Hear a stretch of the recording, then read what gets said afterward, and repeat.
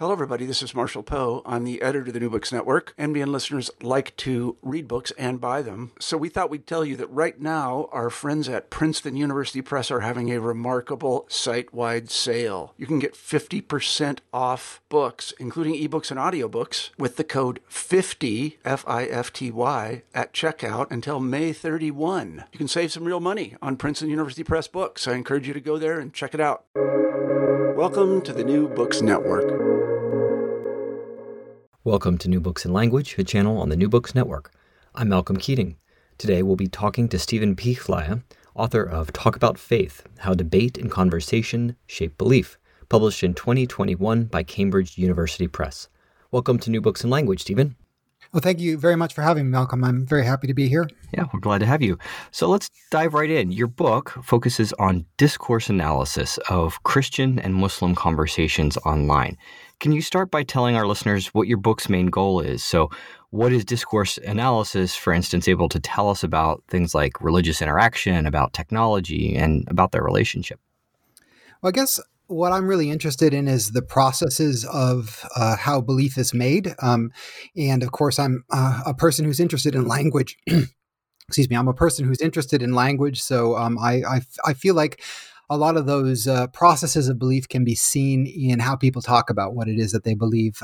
I've spent a lot of my career looking at people arguing with each other, particularly Christians, atheists, and Muslims. And I was interested in this book in having a closer look at how people present their faith to people of different faiths, but also to people within their own faith, and then how that presentation of belief as people talk about it, how that comes to change or reinforce or reposition people as they live. And so that was really my focus, is to look at those processes. Mm-hmm.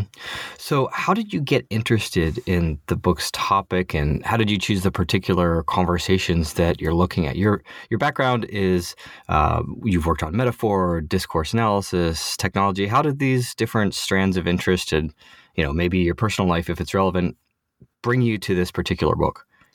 Right. Well, I've been, like you said, been looking at technology and religion for quite some time. I think when I came to write this book, one of the things that had been on my mind, I think, in terms of the way the world was at the time, was just around 2016, and I think, like a lot of people, you said, talking about personal life, I had grown up in an evangelical Christian home, quite a fundamentalist upbringing. And when Donald Trump sort of came onto the scene, I had this idea, I think, that a lot of people did at the time. It's kind of weird as we think back on it now, that Trump wasn't at that time, wasn't popular with evangelicals at all, and became that. Even now, we sort of it seems kind of like an obvious thing that evangelicals would support Trump.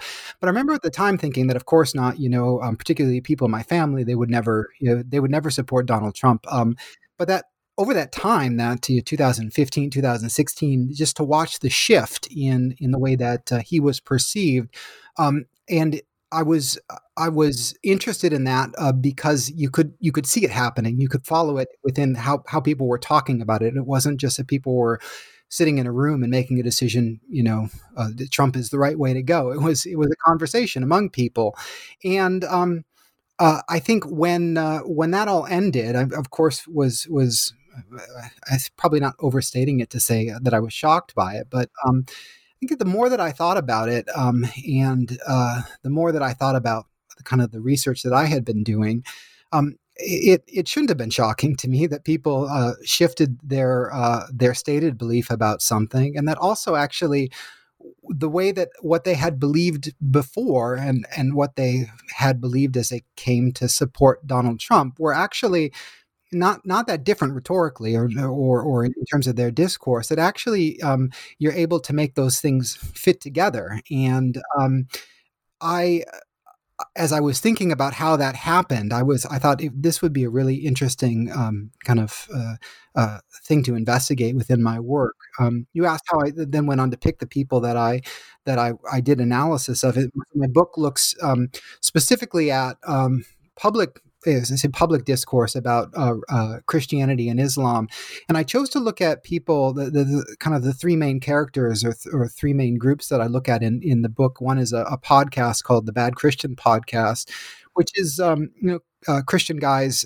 There's three guys who they kind of sell themselves as bad Christians, but that basically just means that they swear and they talk about things that that most good quote unquote good Christians might not talk about. And then there was a guy on YouTube and Instagram called Ali Dawa, who's a kind of a Muslim Dawa preacher, young guy.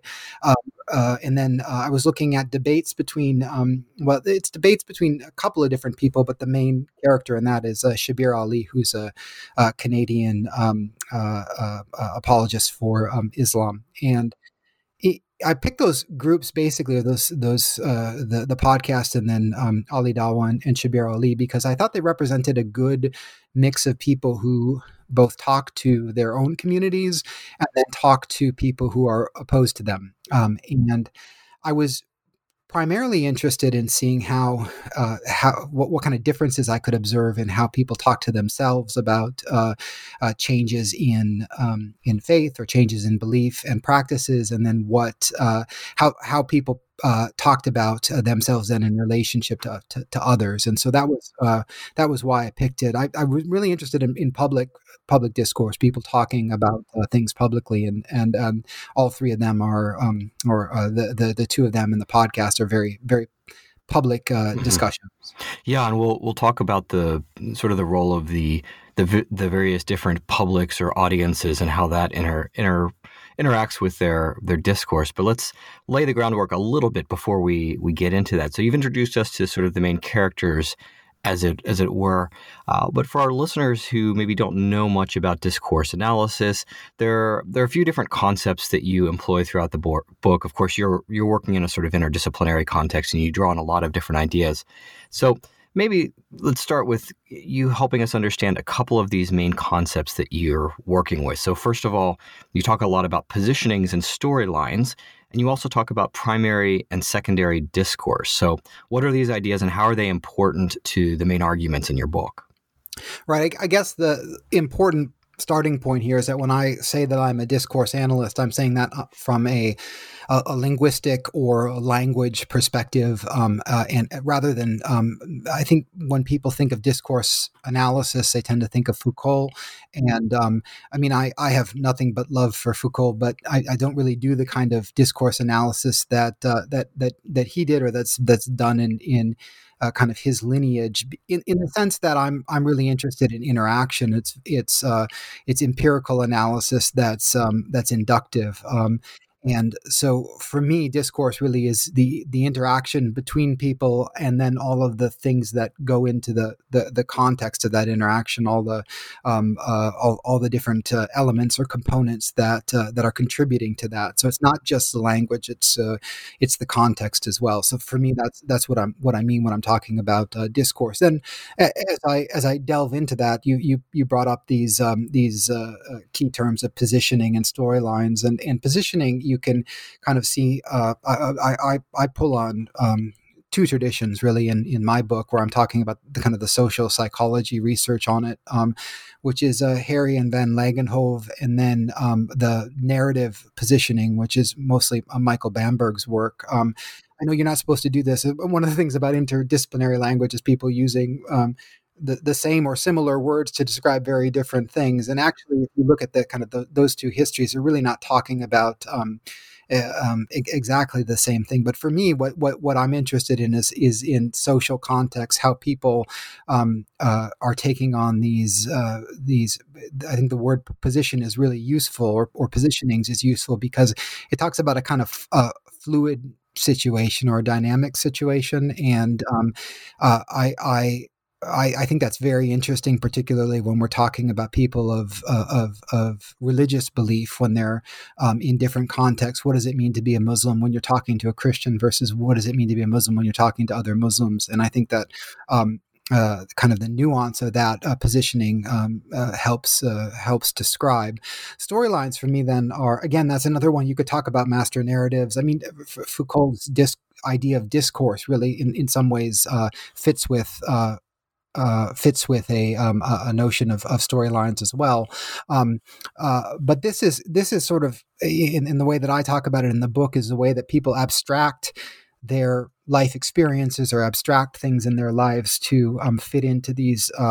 Well, again, I'm using the word storylines, but they're more generic ways of abstracting the world. So, talking about even the word struggle, if you're using that metaphor, it's thinking about something that you're experiencing in terms of fighting, which is again a level of abstraction in my mind.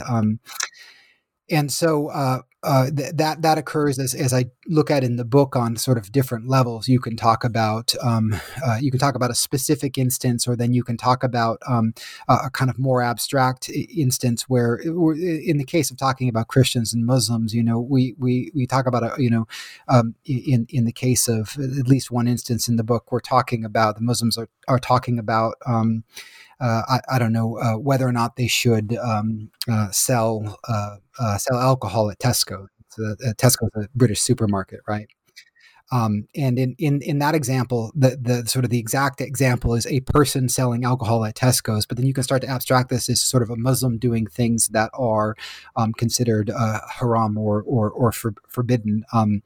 And that kind of moving between that level of specificity and abstractness, I think, is what I'm trying to pick up in the storylines. Then you asked about first and second order discourses, and that's a term from Foucault that I draw on, which is this idea of I think we're talking about first order discourses. Those are the things that are created by the sacred texts, or sometimes in some cases institutional discourses from different religions, and then the ways that people of faith then talk about the sacred text or the institutional discourse in their own life, and that could be quoting the text, or it could be using words from the text. It could be using sort of the register of the text as well, which I in another book I talk about the way that people use kind of King James Version English sometimes to note that they're talking about sort of religious things. The these and the thous come out suddenly in day-to-day interaction, and that for me is an example of a kind of second order discourse. It is using the words of that first order discourse to kind of imbue authority on what you're saying. Yeah. And so the important thing in your book is that these positionings and storylines emerge out of the interaction. They may change, they're fluid. And one of the things you're trying to do is draw these out through attention to the, as you say, the data of the religious discourse. Yeah, and I think maybe the point in all that, and getting back to my point about Trump, was that quite often the ways that people account for what it is that they believe or what it is that they do goes back to some other larger understanding of the world that they have, and it's emergent and it's novel in the instance that it happens. But if you have a close look at what people are saying and how they're accounting for things, again, this isn't sort of falling out of the sky, as it were. It's sort of baked in to what people think and believe about the world already. That very rarely.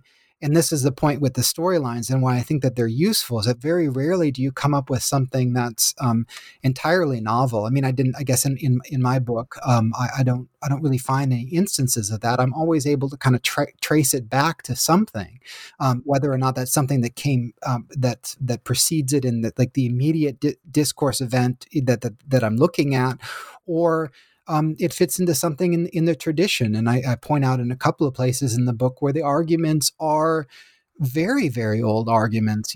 These questions about between the Christians and the Muslims debating about, is the Bible the Word of God? Those kinds of arguments are pretty old. Long time. These have been time tested. Time tested. Yeah. Yes, there we go.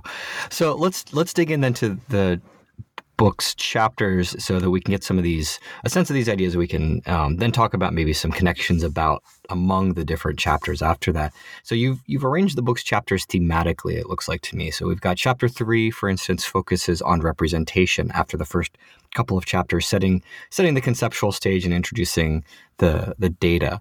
So when you're thinking about representation, how does representation, as you're understanding it, maybe you could talk about what it is, emerge out of these interactions? So as you say, the participants are positioning themselves, they're positioning others within these storylines. Can you give us maybe some examples of how they do this and how this relates, for instance, to what it means to be seen as a Christian or as a Muslim? What's going on in this section? Right. I think that for me, that the whole idea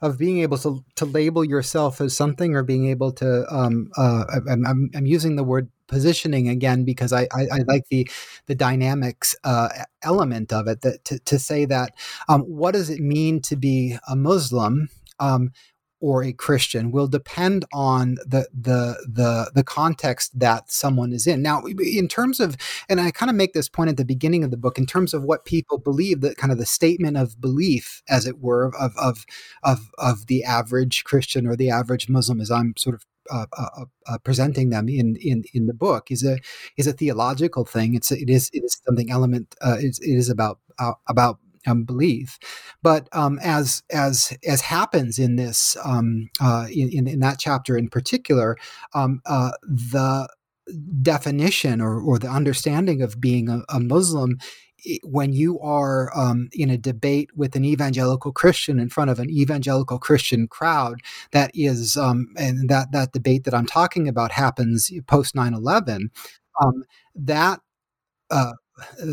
the way that in that case Shabir Ali is being positioned as a in a lot of cases is kind of like a terrorist or a threat, is the result of that context, and you know that if it was Shabir Ali in a primarily Muslim audience arguing with a Christian, it would be different. I know this because in 2014, I wrote about this briefly in my book from 2018, but I saw Shabir Ali debate a Seventh-day Adventist in Birmingham in the UK where I live. I went and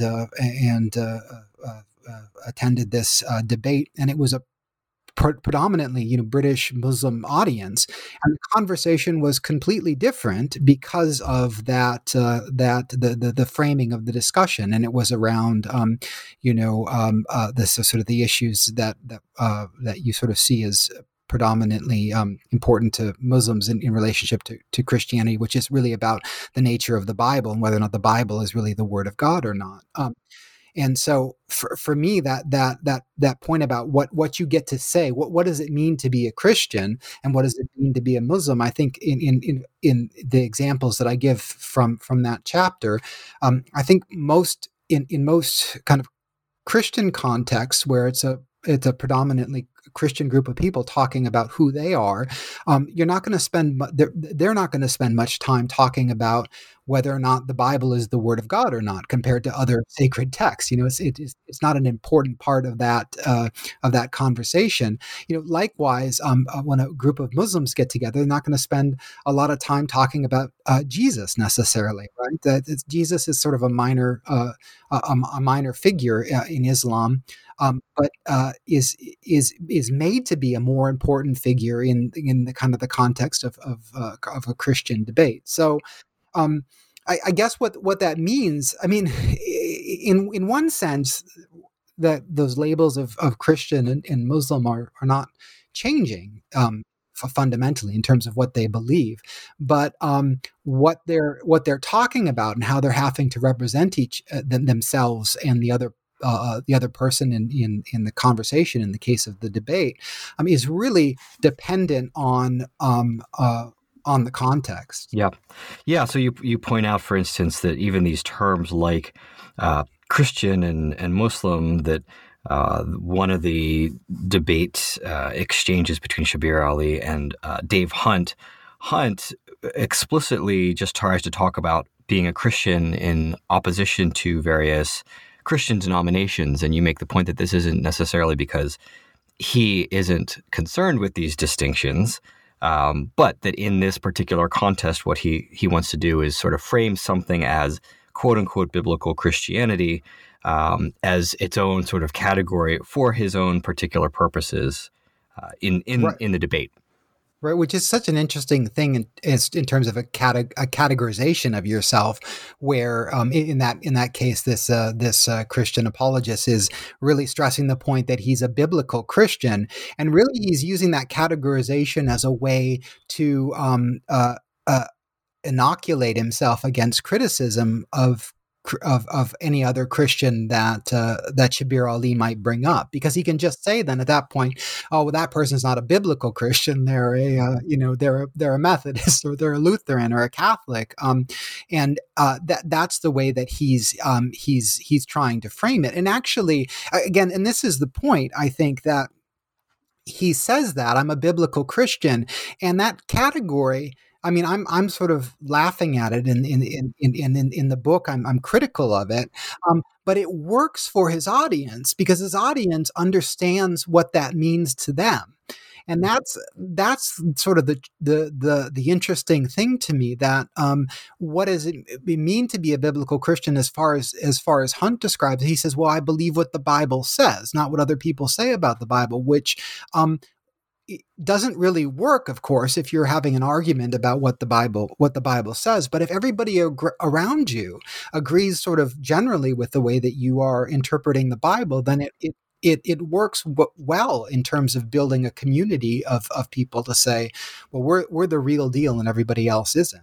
Yeah, and this theme comes up in the Bad Christian podcast, of course, with the discussion of the idea of the inerrancy of the Bible.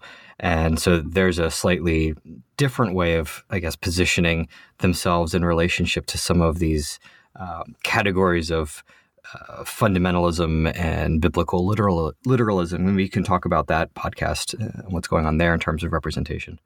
Well, I think, yeah, in terms of the Bad Christian podcast, now this is why I did the analysis the way that I did, because in that first instance where I was looking at a debate, I'm looking at an oppositional situation where it's the Christian versus the Muslim, and that is really how these debate.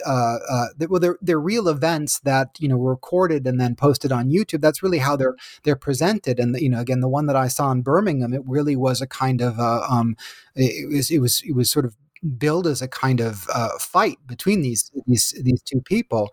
But with the Bad Christian podcast, then the audience is predominantly Christian, and it's people who are, I guess, more. I would say use the word moderate, but maybe that's the wrong conceptualization of them. They're people who are interested in having conversations about what does it mean to be a Christian or a local Christian. But it's essentially a safe place then, because everyone agrees that we're all on the same team together. And once you make the parameters that it's a safe place to talk about things, then I think those questions, and in that case, they're talking about inerrancy, the inerrancy of the Bible, and whether or not you can still be a Christian and believe that the Bible isn't necessarily inerrant. Although if you listen carefully to what they say, no one really ever takes that a real hardline position about that. They're basically just discussing, is it possible for you to be a Christian and not believe in the inerrancy of the Bible? I think because of the context of Christians listening to Christians, then you're able, or they're able in that situation, to take these kind of maybe more again, I'm hesitant to use the words conservative and liberal, because again, that's how talk about storylines. That's how we've learned to think about these things. But they're different views, just different views of the text that they probably wouldn't if you put those same people in an argument with Muslims talking about the inerrancy of the Quran versus the Bible. It would be a much different discussion. Yeah. Yeah, and let's go back to, before we move on to the next chapter, to the discussion in the the YouTube video with Ali, where Here, what we have is not an oppositional situation explicitly in the sense of a debate, and there is as a Muslim audience, but there's some way in which there's opposition that kind of creeps into the conversation because they're talking about people who are Muslims living in a context where their actions are sort of scrutinized or are coming up against modern culture, things like that. And here you point out uses of the collective we and how there's a sort of well, tell me what's going on here in terms of the understanding of what it is to be a Muslim in some of these instances. Yeah, so I think in that case, it's similar again to the Bad Christian podcast because the discussion then about what is acceptable or unacceptable for a Muslim to do in the context of Western, I guess in the case of Ali Dawah, he's in the UK, so it's easy to think about it in terms of the UK. The UK is still a small minority Muslim population, but there's a significant number of Muslims, and so the question is always in Ali Dawah's videos and in the conversations that he has with different people is sort of what's okay, what can you do and what can't you do, and it becomes these sort of nuanced discussions of in the cases that I talk about in the book, complicated things like if you're working at a supermarket, should you touch pork or should you touch alcohol? I think is the main one that they're more interested in. They talk about whether or not you should get car insurance. That's another big one. And in those cases, I think that what you see is people really struggling with not only the difficulties of modern life of living in I shouldn't say modern life of living in the UK. And the necessity that people are going to come up with different answers to some of these questions. Now, I think they all agree that there are probably situations that everything would say is, that everyone would agree are wrong. Like actually drinking alcohol, probably. I think that's one that, at least with the group of people that I was looking at, no one was saying that was okay. But I think that it's this issue of dealing with the gray area, and the gray area, and this is the same, I think, in the Bad Christian podcast is portrayed as coming from outside in some way, that the contemporary world is forcing us to have to deal with these issues, and because of that, then we have to come up with some sorts of answers, which I think is interesting because it's able to kind of see it as not the result of the faith itself, but sort of the contemporary world infringing on that faith and people having to adapt to it. When the truth is, well, the faith is having to adapt because it's times change, right? It's not that there's some enemy out there that's the contemporary world trying to ruin the religion. It's just the nature of the world changing. Yeah, and there's a lot going on in this chapter we obviously don't have time to get into, but it would bring in the relationship between primary and secondary discourse, of course, and in terms of the role of the Quran and other texts in determining or influencing one's decisions, and its application, I guess, yeah. Yeah, and also that talking about analogies and understanding one thing in terms of the other. Well, understanding the Quran and the Bible in relationship to each other, I think, is another key part of that. Where you say, well, if we have the Bible, then we have the Quran, and I mean, the debates about that are. Well, I guess we're getting into the next couple of chapters, but that question about authority, where does the authority come from? If you conceive of authority in sacred texts in different ways, I mean, the question about whether which people seem to want to debate a lot, which is whether or not is the Quran the Word of God or is the Bible the Word of God? Well, it seems like the actual answer is they're very different books that do very different things, but that can't be the answer, right? if you're conceiving of it as a fight between Muslims and Islam, Muslims and Christians, and trying to sort out who's right and who's wrong, then you can't say, well, they're two different books doing two very different different things. You have to decide that one's right and one's wrong. Right. Yeah. So maybe that's a good segue. Thank you for chapter 4, which does focus on authority, and you title it "Inspiration, Authority, and Interpretation." So obviously, there's a textual aspect here to authority in terms of these sacred texts, the Bible, the Quran. But the chapter also talks about the individual authority that a pastor, for instance, or a scholar might have or fail to have. So again, what insights do we gain into the relationship between these different kinds of authority that emerges out of these conversations in the sort of discourse context that you're looking at? I think that this goes back in some ways to the idea of storylines that I talked about earlier, where we say you can have people who emerge as leaders and authorities kind of unexpectedly in some cases. In the case of the guy that Ali Dawa on YouTube, who's quite a young, not theologically trained in sort of any serious way, but kind of emerges as an authority and based on what he's doing. But I think that it's about drawing on previous authorities or other authorities within the context that people recognize as being recognized as being authoritative. So, I mean, I think at the very basis of it is the sacred text, right? That's where the starting point of it is. Or as they conceive of it, the Christians going back to Jesus, or Muslims going back to Muhammad.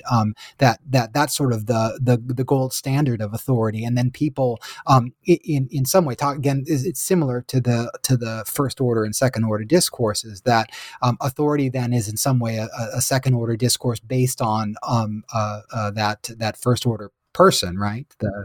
Whether it's Jesus or Muhammad. Although, again, the real problem with the interaction between the religions in terms of understanding each other and understanding what each individual faith believes is that, again, Muhammad and Jesus are very, very different figures. You can't trying to compare them to each other and how they're perceived within their different religions, I think is one of the problems, because again, the real answer is they're very different people who did very different things, and that's never sort of the end of the debate. It would be a kind of a quick debate to say, well, it's different, and that's it.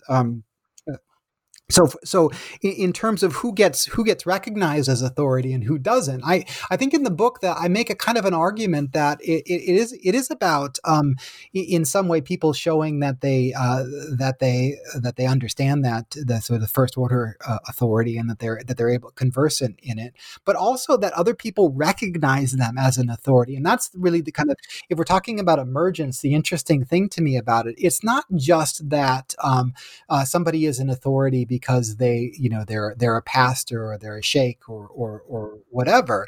It's that enough people recognize them as an authority and point them out as an authority, and that really to be a leader, you have to have people to lead, so that once somebody has people that are following them, they naturally become an authority because people believe what it is they say. And again, going back to the kind of the Trump example that I brought up at the beginning, that these things that we're talking about are not just it's not just religion, and it's not just Christianity and Islam. You can see the same sorts of things happening, and same sorts of other processes happening just in social life more generally. That you can see people rising in gaining authority by doing the sort of the right sort of things that get them recognized as being that kind of authority, and people then making reasons or having reasoning about it that allows them to take the authority that they claim. Yeah, well, and it seems to me that there's an interesting tension running throughout here in terms of the role of the primary discourse, the text, which in particular in the Christian context, there's this idea that the text should be in some sense self-interpreting, and that you don't want to set up these intermediaries. There's some poo-pooing of the idea of too much scholarship. But at the same time, there does seem to be a recognition, for instance, in the bad Christian context, that there are people that can misuse these texts, that they can exploit the text, they can exploit other people. So it seems like there's a tension that certainly the Christians are grappling with, but I think also the Muslims in their own different ways. Maybe you can speak to that a little bit. Yeah, I think that again, the basis of the beliefs is important here. That if in the case that the Christians that I'm looking at have a belief that the Holy Spirit is guiding them in their interpretation of the text, that's fine, provided everyone is getting the same word from the Holy Spirit, as it were. And in communities where people are, living close together, and they're attending the same church and hearing the same teachings, and have the same pastor, you can see how that people would tend to have the same idea. So that their word from the Holy Spirit would be a similar word from the Holy Spirit, as it were, because of that kind of close-knit community. The difficulty, I think, in this digital age that we're living in, is that suddenly you've got people who are claiming to hear from the Holy Spirit who are disagreeing with you entirely. And of course, this happens in physical life as well. And non-digital world, of course, there's plenty of people disagreeing about what the Holy Spirit said. But I think it's kind of exaggerated in this social media context in particular. That there has to be this kind of, and the Bad Christian podcast really is, they're the ones that are struggling probably the most with what happens when people have disagreements. And I mean, I think the key ones for them are around inerrancy of the scripture and homosexuality. I think those are the two that I kind of focus on the most in the book, because I think they perceive those as being kind of genuine differences that people are, they're not trying to scam anyone, as it were. They're just, they're actually genuinely believing different things. Now, in terms of Islam, I think that one of the again, the important differences between Christianity and Islam in the sacred text is that in Islam, where you have the text is non-translatable, right, or untranslatable, right? If you only have the Arabic, and it's only the classic Arabic as it stands, I think that cuts out a lot of the you have to do a lot of work to understand the text in its original language. And so I think on one level that makes it a different set of conditions, because you're in some ways more dependent on someone reading and interpreting it for you. And so I think that creates a slightly different context, and to say that they're not entirely analogous, but still then you have sheikhs who disagree with each other, and people who have different opinions. And I'm interested in that in that chapter as well, to say, okay, well, if you have sheikhs who both read the original language and are have done all the training that they're supposed to have done, then what do you do when there's that disagreement? And it's interesting to see the kinds of resources that people draw on, whether it's this sheikh is from Saudi, or I think in one case they spend Ali and his friend are referring to people having authority within Saudi Arabian there's I forget the name of the panel, or there's a board there that they feel is particularly authoritative, and it's sort of contrasted with, I think Ali says at one point, some sheikh or Musa, what his buddy says, one sheikh in Egypt or something. And for me, that's a really key point to say, well, the Saudi Arabian context, those are the people who who really know the text, as opposed to somebody who doesn't, and that's in that case it's a national category, which is interesting. Yeah, that's interesting. In the previous chapter, there was a sort of a perhaps generational distinction with the discussion of how you understand who can date whom, Right. and interpretation of some aspects of the Quran there in terms of how we understand commonalities and sameness. And it seemed like something similar was going on there in terms of there's in some sense clear that the text says something, but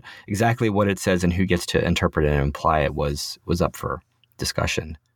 Yeah, and that one I think is really interesting, because what ends up happening is I think it's the translation of the word tribe, like what whether or not you're from the same tribe or not, or and whether or not in a you can understand that in a kind of a 20th century or 21st century context, is meaning I think the sheikh in that situation is saying you've got to understand this as being like the people that are around you, that you've grown up with, that you have a shared context with, which is, yeah, it is very similar to some of the stuff that you see with the Christian interpretations of the text as well. I think the point though is that whereas the Christians would say, at least in the Bad Christian context, that the Bad Christian podcast context, that those people individually can get that word and it can be authoritative. I think that from the context of Ali Dawa's videos, it has to be a sheikh who has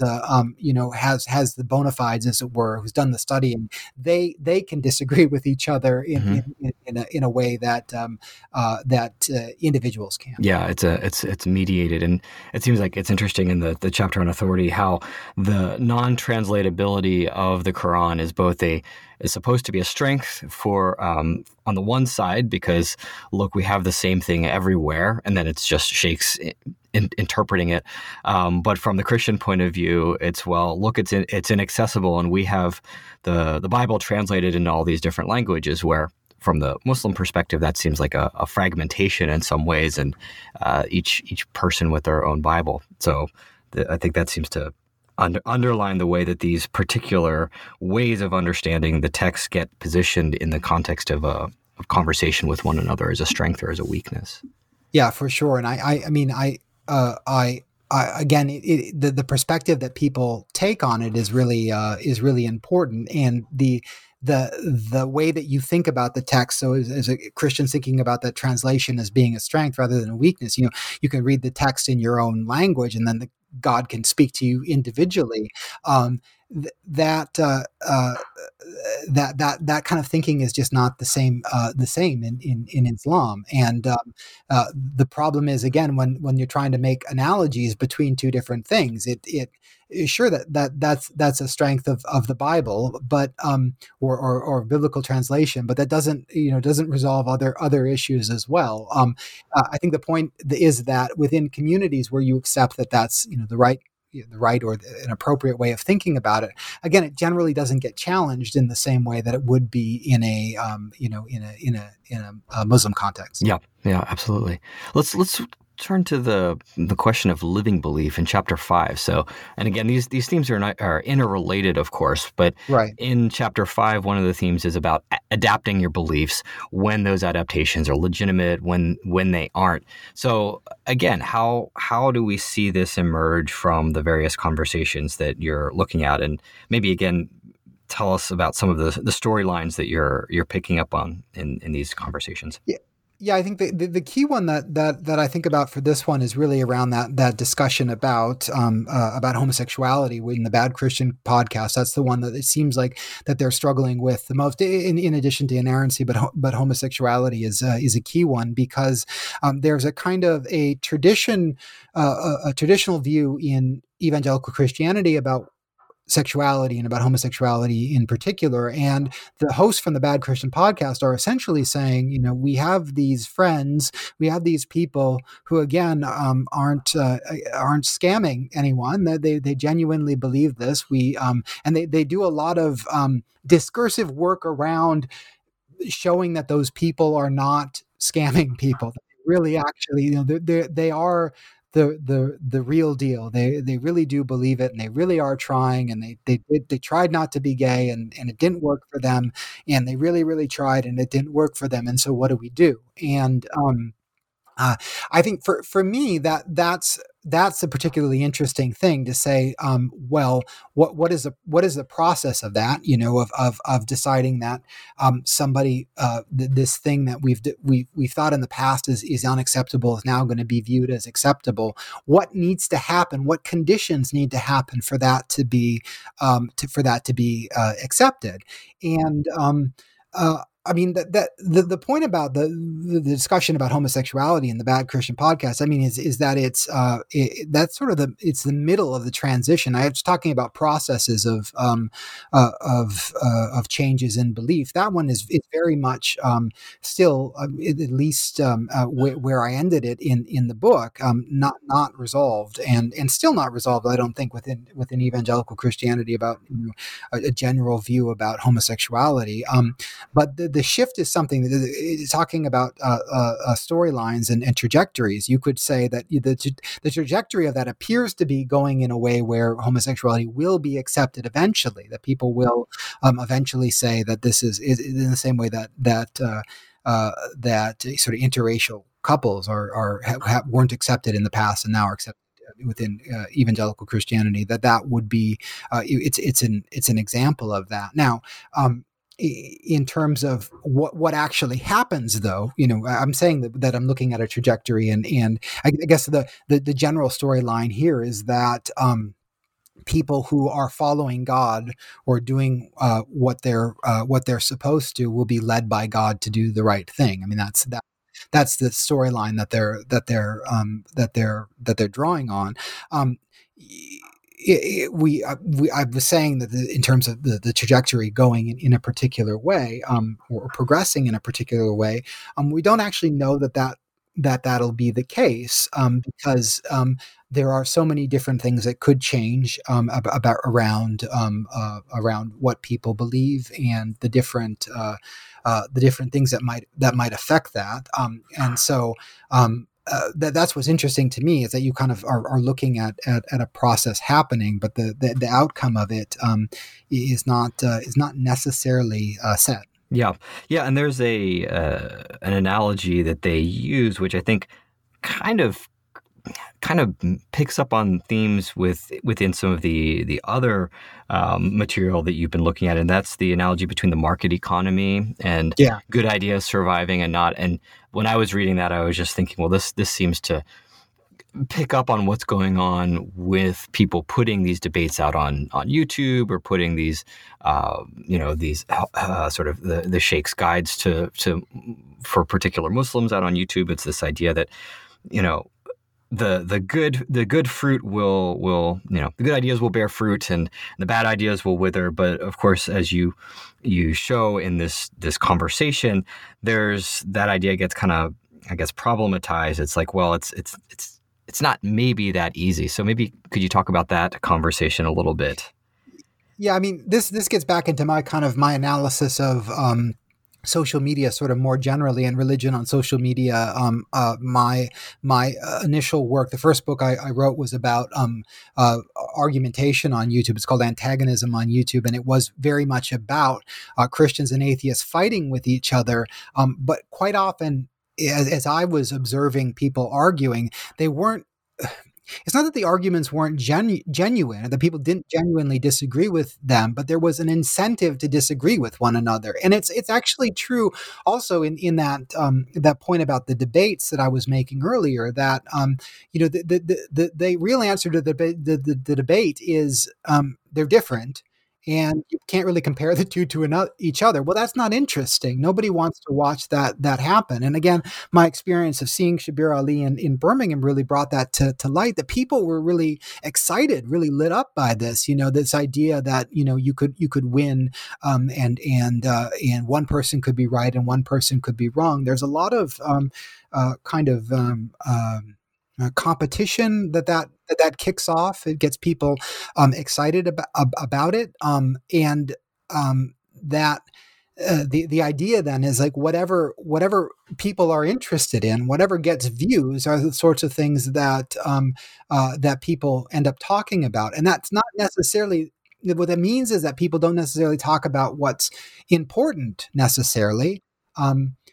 But again, as I say that, I'm like, well, who gets to decide what's important? Is it is it the theologians? I have a colleague in theology who's her response to the kinds of the stuff on YouTube is always a little bit dismissive, in the sense that the theologians are the ones who are dealing with the big issues, and these people are arguing about whatever it is that they're arguing about. But for me, this is what theology is. It's people trying to figure out what they believe about God or about the supernatural in day-to-day life, in ways that matters to them. I And so I guess the point for me is that it's being manipulated now in this interaction by or the interactions that I'm looking at on social media is being manipulated by the market, and we should take note of that. That doesn't mean that hasn't been the case in the past. I mean, if you look at kind of the history of televangelism, for example, or the kinds of drama around people preaching in physical locations as well, that very much is about drama in a different way. So. I mean, one of the points that I'm always making about digital interaction is that, it's not that new, It's, a lot of the stuff you see, it's very, it's happened before. I always enjoy doing this for historians or theologians, and I show an argument that they're having, and they're like, "Oh yeah, that was a big deal in my data from 1645." Yeah, right. Right. Nothing's new under the sun in some way. So YouTube is the new Wittenberg door or something. Yeah, no, we're sort of joking, but I always thinking about the printing press is interesting. That it's probably overstating it, but you have Protestantism basically because of the printing press. But I sort of feel in some ways that we have atheism or new atheism because of YouTube. I mean, you can draw a line between the kind of the emergence of people like Dawkins and Christopher Hitchens and those Dan Dennett, those people and their videos being posted on YouTube. So I think that we do ourselves a disservice by thinking only about the ideas that people are saying about theology without looking at technology and the social context. But of course, that's an academic position. I think one of the difficulties in doing this kind of analysis is that you, in some way, kind of have to not discount, but the actual belief that people have in the supernatural. I'm kind of saying yeah, but here's what they're doing on YouTube, but. I always struggle, I think, as an academic. I'll hide this sort of at the back end of the podcast, sort of the weaknesses of the work that I do, is saying, well, but that's not what they believe, this isn't the position that they're taking, and we have this issue quite often in metaphor studies where you mark something as someone burning in hell as being a metaphor for some. but that's exactly the point. Well, how do you account for the person who believes that someone is actually physically burning in a physical hell? Yep. Yeah. I don't know what the answer to that is. I mean, I think, but I think being aware of it is it's important to take all these things into account. But I think that the thing that's always interesting to me as a discourse analyst is you can say, well, the reason that they're talking about this, I can kind of account for the reason that they're talking about the things that they're talking about. Looking at the context, it's not hidden in a lot of ways. It's quite obvious. Yeah, and let me see if I can, in the time we have left, frame this question. So, one of the things you point out in the book is that a lot of times certain key ideas are not explicitly defined, even if they're a point of contention, like the word of God. What does this idea mean? And from sort of an argumentation theory perspective, we might think, well, this is a failing of the debate. What we need to do, first of all, is identify precisely what our common ground is, what it is we're disagreeing about, and so on and so forth.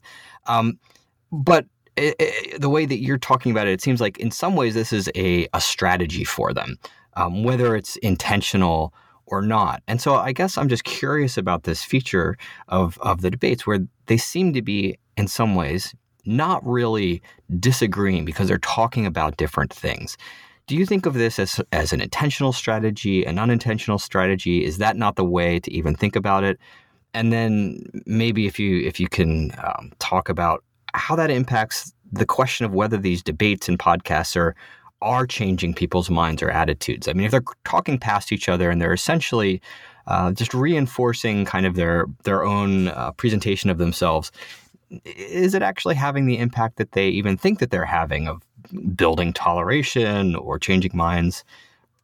Yeah, what do you think about those questions? Those are difficult questions in the sense that my research doesn't really look at the impact of what happens. I mean, I've been looking at the kind of this discourse around these things for so long. I do have a kind of a sense of the trajectory, but you're right. I think the position that I take in the end is that that at least in the case of the debates where Shabir Ali and the Christians are arguing with each other, that a lot of that is performative for your own community, and that it's important if you're a Christian to see a Christian as the YouTube videos say, destroy, a Muslim scholar, or if you're a Muslim to see a Muslim scholar, annihilate a Christian debater, that reinforces the idea that what you believe is right, is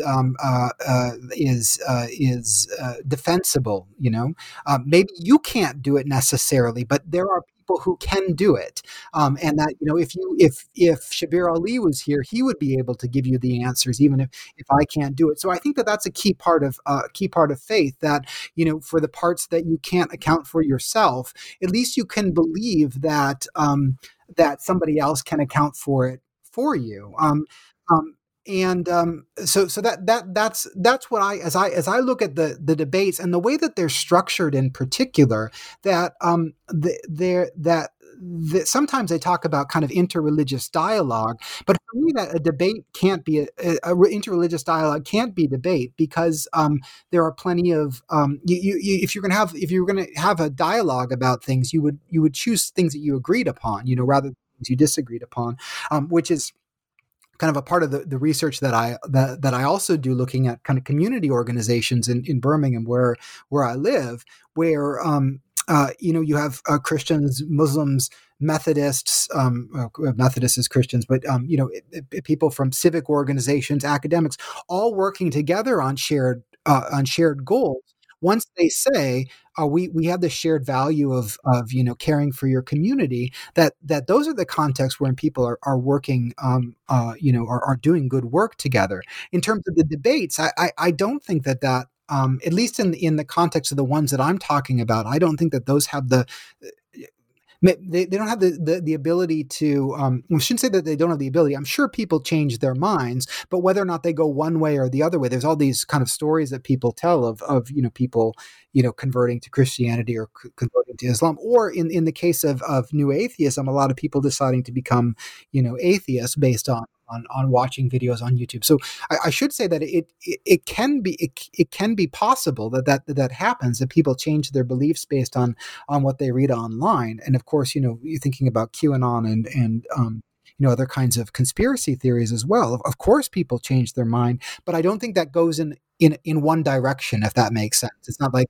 everybody's becoming a Christian or everybody's becoming a Muslim or everybody's getting into QAnon. It's that and again, this goes back to my sort of point at the beginning. Whatever your kind of core beliefs are at the beginning, or how you view the world, really has an influence on how you come to understand the things that you engage with online. So, for going back to Trump and my sort of story about like being shocked that my family would support him. Well, actually, when you take a couple of steps back and you sort of take however Trump presents himself off, and you say, well, we're talking about a set of beliefs that they hold, then actually it does make some sense that you would support him, regardless of these other things that that are a part of it. So the second part of your question was, I don't remember. Oh yeah, I basically just trying to think about whether it's an intentional strategy or not, or Or whether what or not it's intentional. I think how we that's should an think about it. interesting. Yeah, I think that's an interesting question about what people are doing and why they're doing what they're doing.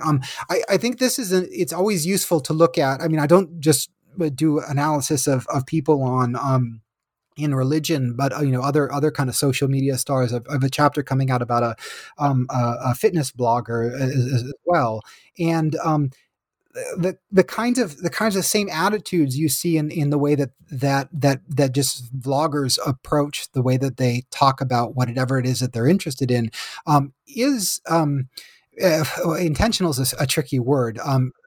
Strategic maybe is a better one. I think they definitely do think about what it is that they're posting, and whether or not it will garner more views or not. I think probably the accounting for that, though, isn't that it's going to get more views. It's that more people are interested in it, so it is more important. So if Ali Dawah posts a lot about marriage, for example, because people are interested in marriage, well, the question then becomes, well, is it intentional in terms of driving up views on it? He really wants to talk about something else, or does he sense that as being an important part of his work is to address the things that people are concerned about? And I think that's probably true of the Bad Christian podcast as well, that they are that their whole brand is around kind of being controversial, and so it works into that if the more controversial something is, the more views that it gets, kind of the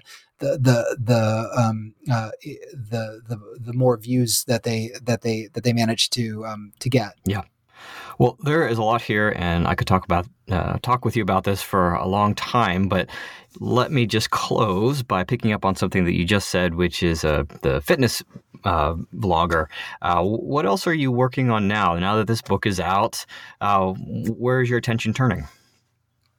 Yeah, so I've got a couple of different things that I'm working on. I am sort of starting to see myself a bit as a post digital researcher, in the sense that, I mean, even this book, the Talk About Faith book, though it is people talking online, I really see it as being about just people talking about faith in 2000 and whatever it was, 2018. I mean, the way that digital interaction is such a key part of our day to day life, and particularly this last year, it will only be more so.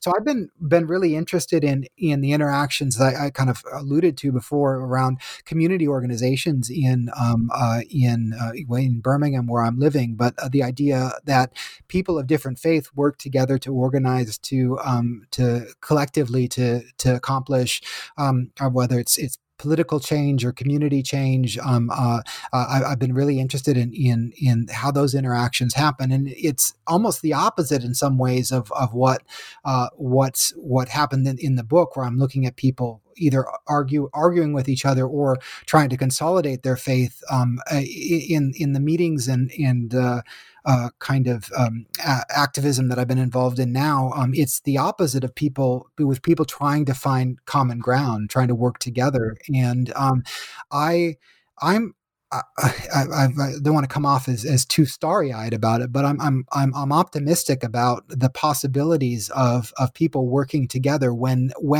you can, again, intentionally and strategically go the other way and say, what is it that we agree on, and how can we accomplish positive change? So I'm trying to get some funding to do a project in Birmingham. That project is called Language and Religion in the Super Diverse City, and so I've been working on that. I've also have a book that I co-authored with some colleagues in Japan called Cognitive Linguistics and Religious Language, an introduction, on Routledge. And that book is coming out next month.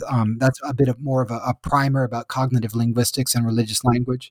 And then I have an edited collection called Analyzing Religious Discourse that's coming out this summer. There's 19 chapters in it from people who are looking at just different topics within analyzing religious discourse. So there's a chapter on ethnography, on media, on conversation, rhetoric, again, 19 different topics, and with a conclusion by David Crystal, which is really great. I'm excited about having him involved. So those are the two to look for in the future. Great. Sounds like you're busy.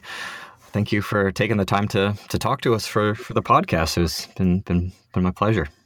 Yeah, well, cheers. Thank you so much for having me. It's been great to talk about the book, and I look forward to seeing what the feedback is from listeners. Yeah, absolutely. Thanks again, Stephen. Cheers. Thank you.